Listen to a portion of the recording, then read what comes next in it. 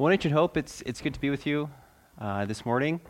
First off, I want to thank everyone who volunteered yesterday for the lawn day, both young and old. The lawn does look so much better. Thank you so much for your work, and do keep your eyes open because we do hope to do another service day here soon as well.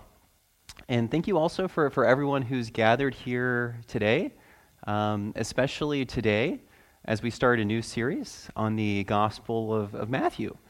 And today we're looking at a genealogy, which can seem like a strange place to start. That can seem like a strange place to focus on for a sermon. But even here, we find God's clear and persistent proclamation of the gospel.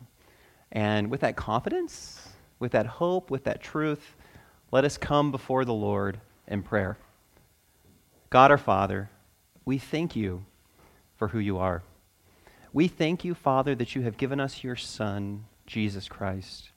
And we thank you here as we see the recounting of this genealogy from Abraham to David to Jesus. Even here, and especially here, we find the promise of your gospel. It's in Christ's name that we pray. Amen. Well, the philosopher D.C. Schindler, he speaks of the way that the greatest stories actually work to surprise us. He draws here from both Aristotle and Goethe, and he explains how the best endings of stories, they fulfill everything that has gone before, but they do so in a way that we never would have expected.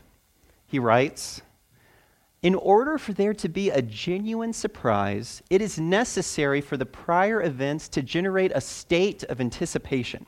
At the same time, however, the moment of reversal cannot simply be deducible from prior events. It has to interrupt the claim, thwart, or even shatter the expectations.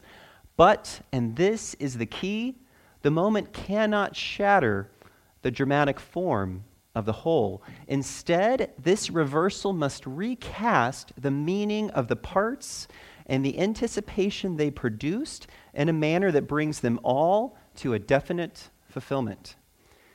And he closes, "Here is the great paradox of great drama.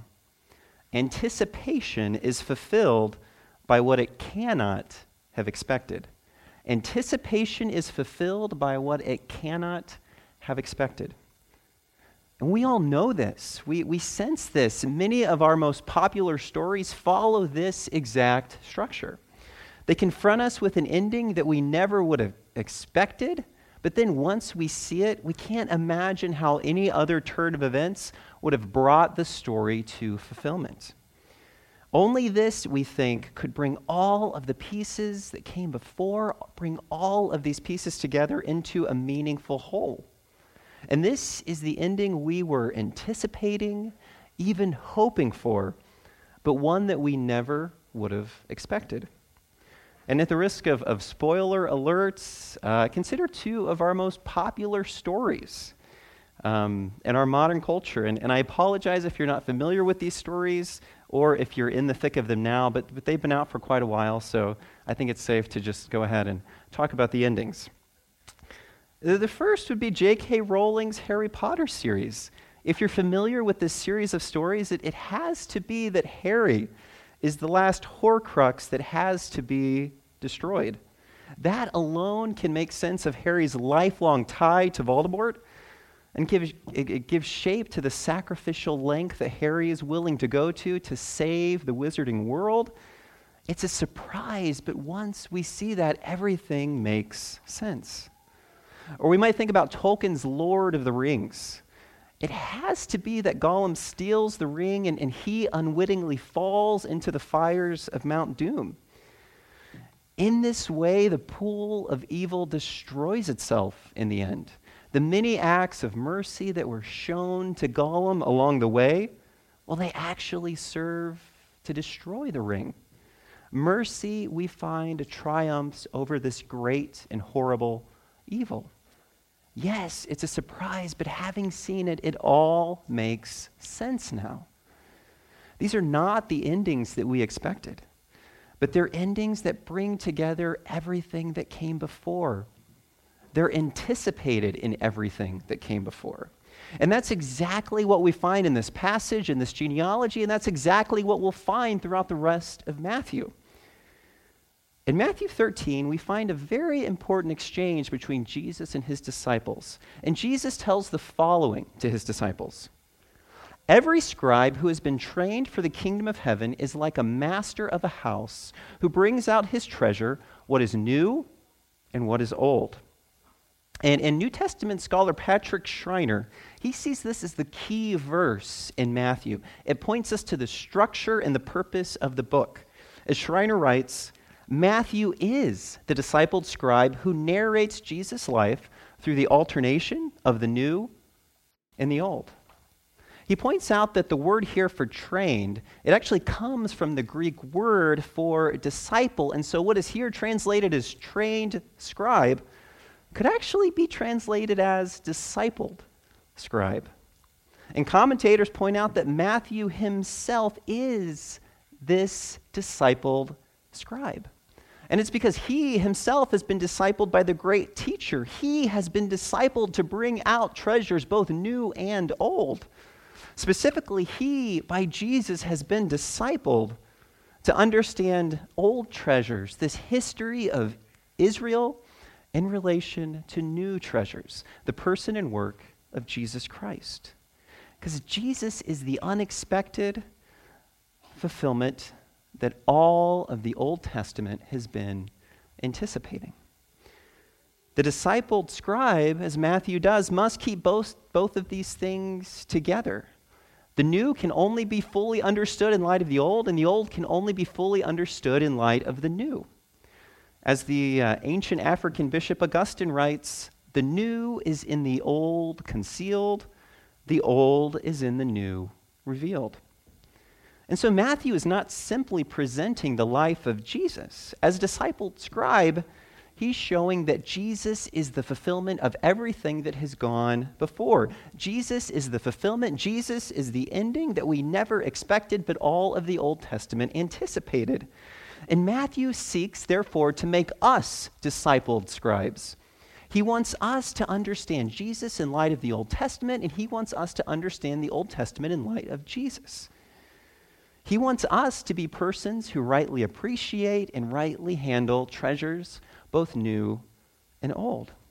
And so Matthew, at each and every point in his gospel, as we'll see through this series, he's going to teach us how Jesus just is the fulfillment of everything that came before. He's the fulfillment of the story of Israel, and in fact, the fulfillment of the story of humanity itself. And we see Matthew doing this immediately as he kicks us off with the genealogy. And I want to look at it under 3 points: the story chronicled, the story confessed, and the story completed. So let's look first at the story chronicled. It's important to note that Matthew begins his gospel with the following introduction: the book of the genealogy of Jesus Christ, the son of David, the son of Abraham.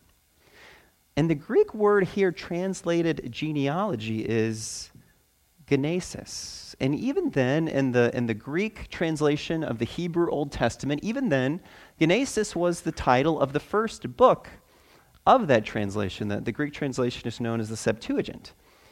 Genesis, which just is Genesis. And so right from the very beginning, Matthew is connecting this genealogy with the very beginning of God's story, with Genesis, with creation. And even more, Matthew uses a very particular introductory phrase. He says, this is the book of the genealogy. And in the Septuagint, in the Greek translation of the Hebrew Scriptures, Genesis 2:4 and Genesis 5:1 use this very same phrase. In Genesis 2:4, we find, this is the book of the genealogy of the heavens and the earth when they were generated. In Genesis 5:1, we find, this is the book of the genealogy of humanity and the day God made Adam. So Matthew's use of this phrase, this is the book of the genealogy, well, he's connecting his gospel to the very beginning of everything, to the creation of heaven and earth, and then to the creation of humanity, which begins with the creation of Adam. Matthew is telling us that on par with the creation of the universe and the creation of humanity is the arrival of Jesus Christ. This is the one who will usher in a new creation. This is the new Adam who will usher in a new humanity. But the story of Scripture, it's not just the story of creation and humanity in general, because from out of the midst of all peoples, God calls Abraham specifically, and he tells him the following in Genesis 12. I will make you a great nation, and I will bless you and make your name great, so that you will be a blessing. I will bless those who bless you, and him who dishonors you I will curse, and in you all the families of the earth shall be blessed. God tells Abraham that he will be blessed in order to be a blessing. God tells him that he will make him a great nation, and in Abraham specifically, all of the families of the earth will be blessed. Through Abraham will come an offspring who will bless all of these nations, who will bless all of these families. And Matthew 1:1 is telling us that Jesus is that son of Abraham. He's the one through whom all the families of the earth will be blessed. What began with Abraham will be fulfilled in Jesus Christ. But verse 1:1 also tells us something else. It says, Jesus is the son of David. And this refers to another specific promise of another specific son. God tells David through the prophet Nathan in 2 Samuel 7, when your days are fulfilled and you lie down with your fathers, I will raise up your offspring after you, who shall come from your body, and I will establish his kingdom. He shall build a house for my name, and I will establish the throne of his kingdom forever. We're told here that this one son of David will come and will establish the throne of David forever. And Matthew tells us that Jesus just is that son. Jesus is the promised son of Abraham. He is the promised son of David. He is the great promise who will bless the nations, and he is the promised Davidic king whose reign will be forever. And from there, Matthew takes us on a whirlwind tour of the history of Israel. We're met with generation after generation of descendants. He starts with Abraham, he goes to David, and he finishes with Jesus. And surely if these promises are true, this blessing of being a great nation, this blessing of having a king who will reign forever, surely each generation will be more faithful, more splendid, more accomplished than the last. But that's actually not the story that we find here in this genealogy. And Matthew edits his genealogy. There's several generations that are skipped in the genealogies. But what Matthew does is he gives us 3 sets of 14. And so what he does is gives us the story of Israel in 3 equal parts. And New Testament scholar Richard Hayes refers to these as the 3 great chapters of Israel's history. And that first chapter is the one that goes from Abraham to David. And this is a story of the establishment of Israel. It's a story that heads in an upward direction. The family of Abraham grows, the kingdom is established, great King David sits upon the throne, everything seems to be going so well, but then suddenly we find a shift. And this is foreshadowed in the horrible actions of David that begin this second set of generations. The second chapter of Israel's history here begins with, and David was the father of Solomon by the wife of Uriah. This chapter begins with David's murder and his forced relations and marriage with Bathsheba. And with these horrible actions, the kingdom is no longer on a path of ascent. It's peaked. And what we'll find is a descent that continues until the end of this chapter. How does this chapter close? With verse 11, with the deportation to Babylon. We start with David, and then we finish in exile. None of the kings, not David or any of his sons, was this promised king who would reign forever. And not only has the kingdom been ripped into 2 separate nations under the rule of Rehoboam, the son of Solomon, but now the kingdom of Judah, the enduring kingdom of David, has been overthrown and exiled to Babylon. And so we ask, where is God's promise? Where is this promised son of Abraham, this promised son of David? Where is the one called the Christ, the Messiah, the one who will reign on the throne of David forever? And this question brings us to the third chapter of the genealogy, one that begins in exile. It begins in Israel's lowest point. The people are scattered among the nations. And even when some end up returning to Jerusalem, the exile has not truly ended. We sit here with no king of David, no son of David upon the throne, the Messiah, the Christ, this Davidic king who will establish God's kingdom forever. He's nowhere to be seen until we come to the climax, the culmination of this genealogy. The third chapter begins in exile, but it ends with Jesus Christ. In Matthew, when he speaks of Christ, he uses the definite article to describe his title. And so, properly speaking, verse 16 tells us it is Jesus who is called the Christ. The Christ. He is the one who has been long expected. Finally, this is the true son of Abraham, the true son of David. Finally, this is the king who will bring an end to our exile. But we can't miss a very important point here. To tell this story right, Matthew is not just chronicling a history. He's not just chronicling a thing that happened. He's also undergoing an act of confession. Because to tell the history of Israel is to tell the story of Israel's unfaithfulness to God. Matthew must acknowledge that we as a people, that I as a person, justly deserve this exile. He must confess that we, all of us, and not just our kings, merit exile. And while this story chronicles the faithfulness of God, it also chronicles the unfaithfulness of God's people to God. And so to tell this story rightly is not just to chronicle, but it's also to confess. And that brings us to our second point, the story confessed. The way that Matthew is telling this story, the quintessential sin of Israel is David's murder of Uriah and his forcing himself upon Bathsheba. This becomes a kind of paradigm of Israel's unfaithfulness that leads to their exile. And how does God address this sin when he confronts David through the prophet Nathan? Well, he does so with a story, and the story with the most unexpected of endings. In 2 Samuel 12, Nathan tells David a story, and he tells him a story about two men, one rich and the other poor. This rich man had many, many flocks and herds, while the poor man had only one little lamb whom he cared for as his own child. And when the rich man received a traveler as a guest, rather than taking one of the sheep from his many, many flocks, he took from the poor man his one and only lamb in order to prepare a meal. And hearing this story, David responds in anger. As the Lord lives, the man who has done this deserves to die. And here comes the great unexpected ending. Nathan looks at David and declares, "You are the man." To again quote philosopher D.C. Schindler, here is the great paradox of great drama.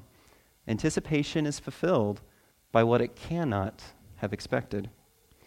This ending, this reversal, it surprises David. But having heard in Nathan, David knows that this is the only ending he could have anticipated. What else could he expect from his great and holy God? Yet David was only able to truly hear and receive this reversal through an act of confession. Confession reorients David's story. While he was listening, David believed himself to be this great upholder of justice, seeking the death of the rich man. But David finds himself recast. You are the man. David's not the hero. David's the villain. And so David confesses, "I have sinned against the Lord." This great reversal in the story is who David truly is before the Lord, his God. And this account is not unlike another classic narrative in the Christian tradition, one told by Augustine in his Confessions. Augustine tells the story about how one night when he was 16, he and his friends, they stole neighbors from a neighbor's pear tree. But as Augustine thinks about this act, he sets himself to a very difficult task. He seeks to understand the act of sin. He tries to understand the logic, the rationality, the coherence of sin. But Augustine points out that there's a great irony here, because sin it's wholly illogical, it's wholly irrational, it's wholly incoherent. And so in reflecting on this action, Augustine tries to comprehend what's incomprehensible. Augustine explains that he himself had more than enough pears in his own family's farm, and they were actually of higher quality than these pears. Augustine and his friends, they did not delight in the eating of the pears, and eventually Augustine writes, "We took enormous quantities, not to feast on ourselves, but perhaps to throw to the pigs." And so Augustine wonders, why would he do such a thing? Why would he steal pears that he doesn't need, that actually taste worse than the great abundance of pears he already has? Well, one reason Augustine focuses on this particular sin is its similarity to the very first sin, the sin of Adam and Eve in the garden eating the forbidden fruit. Adam and Eve find themselves in a place of total abundance. They can eat any fruit they desire except that one fruit from that one tree. Even more, they enjoy a perfect relationship and a perfect communion with God, the one who alone can fulfill their deepest longings and deepest desires. Adam and Eve have no need, no lack. They have everything they could want. God has satisfied them in full. And so, how is it that sin is brought about? Why would they trade all of this abundance for just one forbidden fruit? And there's a sense in which this should not make sense to us. To make full sense of this action, well, it's actually to make too much sense of sin. It's to make the irrational rational, to make the illogical logical, to make the incoherent coherent. Adam and Eve have traded the greatest of all goods, God himself, and countless lesser goods, these gifts of creation, and they've traded it all for one particular lesser good, this forbidden fruit. And this is the difficulty that Augustine finds himself in. Why, when we already have this great abundance of greater goods, why would he and why would Adam and Eve turn their back on this great abundance for one little fruit? Why did Augustine do that? And using Nathan's illustration, why did David do that? Why did he steal one little lamb of another when he has his own abundance of flocks? Well, this is the incoherence, the irrationality, the incomprehensibility of sin. Sin is the willing sacrifice of great abundance for the ungrateful theft, the ungrateful stealing of one forbidden thing. As David shows, this can even steal and ruin the lives of others. And it makes no sense at all. In the strictest sense, sin is nonsense. But all of us, we do this. We forsake the abundance that God has for us in order to steal and to cling to one thing that He, for our good and our flourishing, has forbidden. We trade our time of communion and fellowship with God and with the friends and family that God has placed into our lives for the sake of letting our work time extend beyond its proper limits so we can shoot off a few more emails that will be quickly forgotten. We trade the deep relational joy of hospitality, of gracious hosting, of generous giving for the sake of holding on to a few more dollars that we'll probably use to buy things we don't really need anyways. We trade the deep blessing of slow and regular family fellowship for the frenetic attempt to add one more academic or athletic line to our children's resume. We trade the deep love that God has lavished upon us for some romantic ideal that seeks love in a manner that contradicts God's imperatives for human flourishing. Again and again, we trade the good and infinite God and the many other good gifts of his creation for some particular thing that he has forbidden. As C.S. Lewis rightly says, it would seem that our Lord finds our desires not too strong, but too weak. In each case of sin, we forsake the abundance that God has for us in order to cling to something that he, for our good and flourishing, has forbidden. We're like a child who hides behind the couch and picks their nose and eats the contents, refusing to come to this wonderful, delicious dinner that his parents have prepared. Sorry for the image, but I think that is an accurate image of sin. Because when we sin, we turn our backs on the wonderful gift of abundance that God has offered, most notably himself. And so Augustine, he can't make any sense of sin. But he also makes another important point. To rightly speak of sin, and so to rightly tell our own stories and the sins therein, well, that itself is a gift. Reflecting on his ability to tell the story of his theft of the pears, he says the following: "How can I repay the Lord for my ability to recall these things without fear?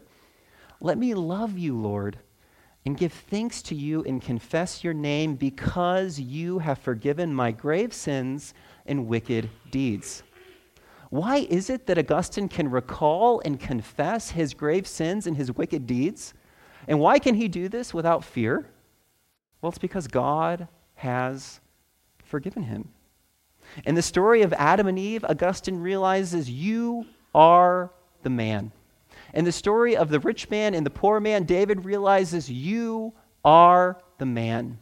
And this realization just is an act of confession. And Matthew's genealogy is itself a confession, a kind of corporate confession of the people of Israel, a corporate confession of the people of God.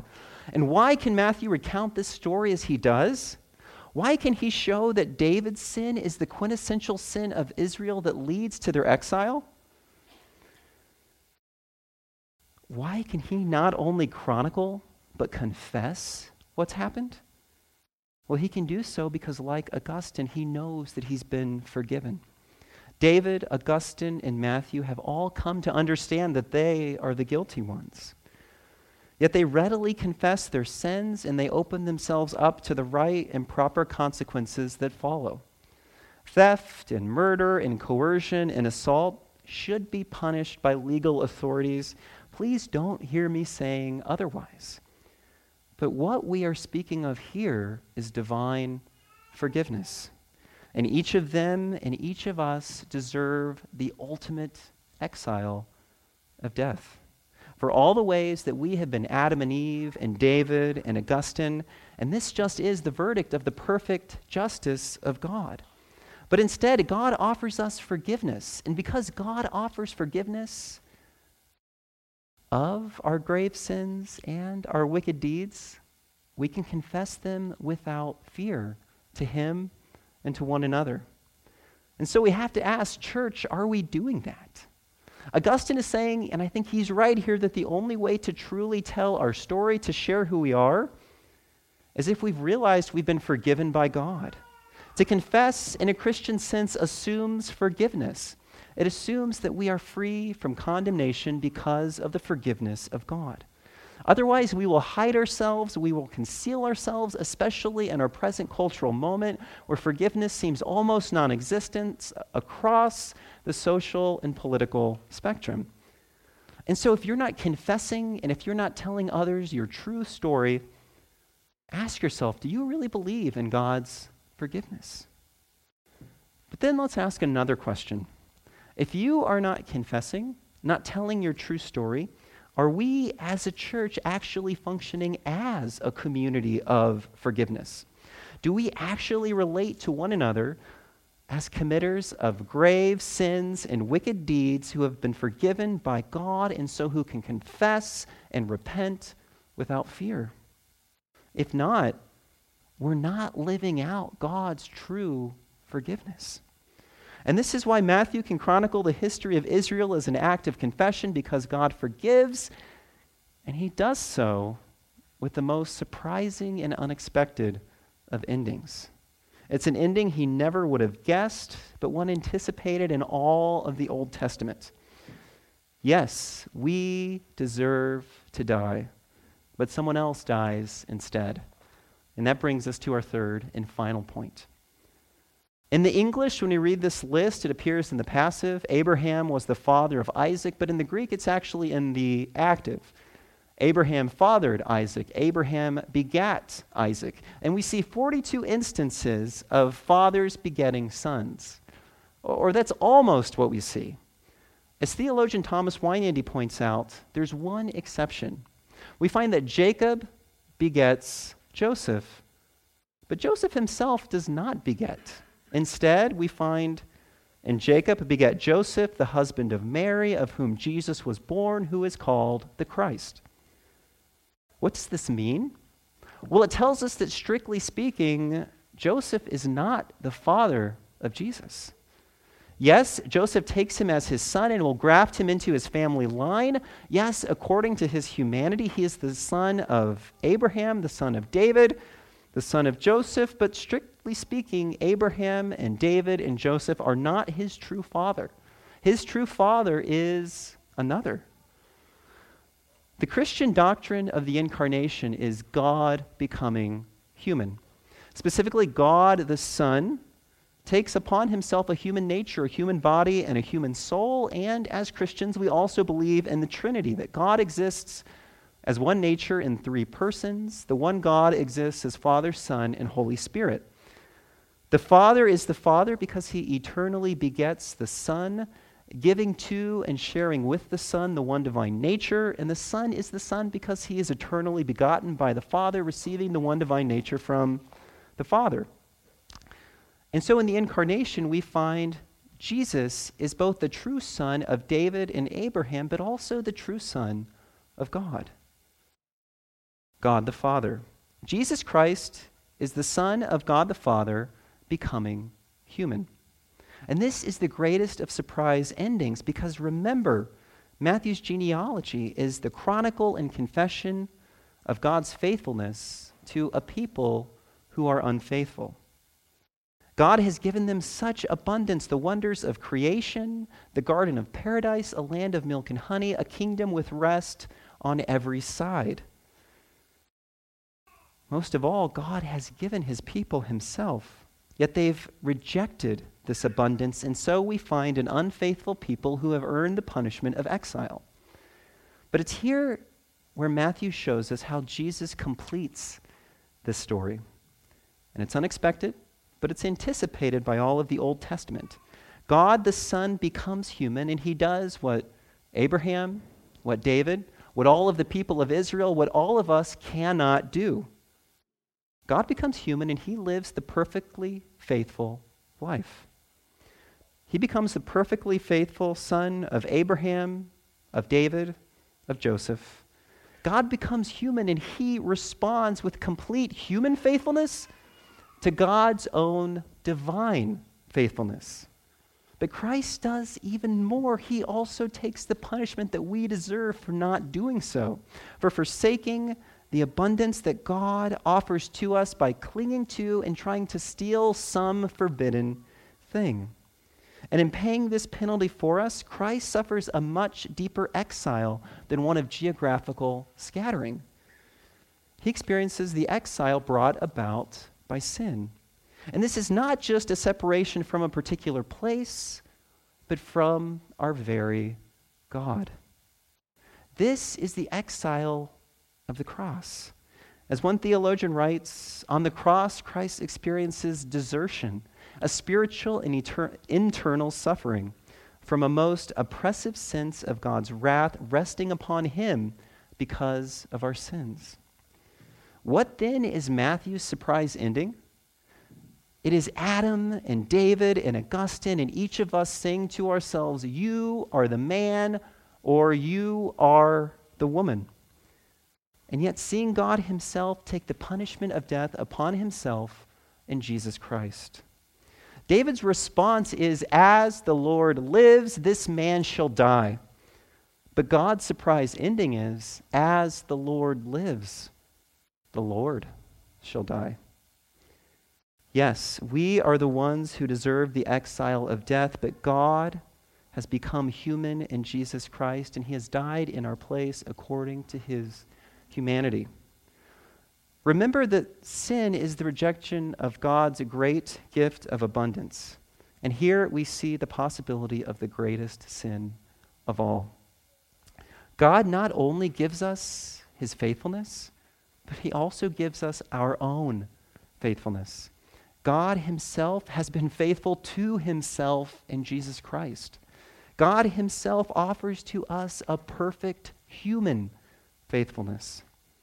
As with all of God's work, salvation is a gift. Simply receive it by faith in Jesus Christ, who is the faithfulness of God and the faithfulness of humanity given to us in one person. To reject the abundance offered to us in Christ is to turn our backs on the greatest gift of all.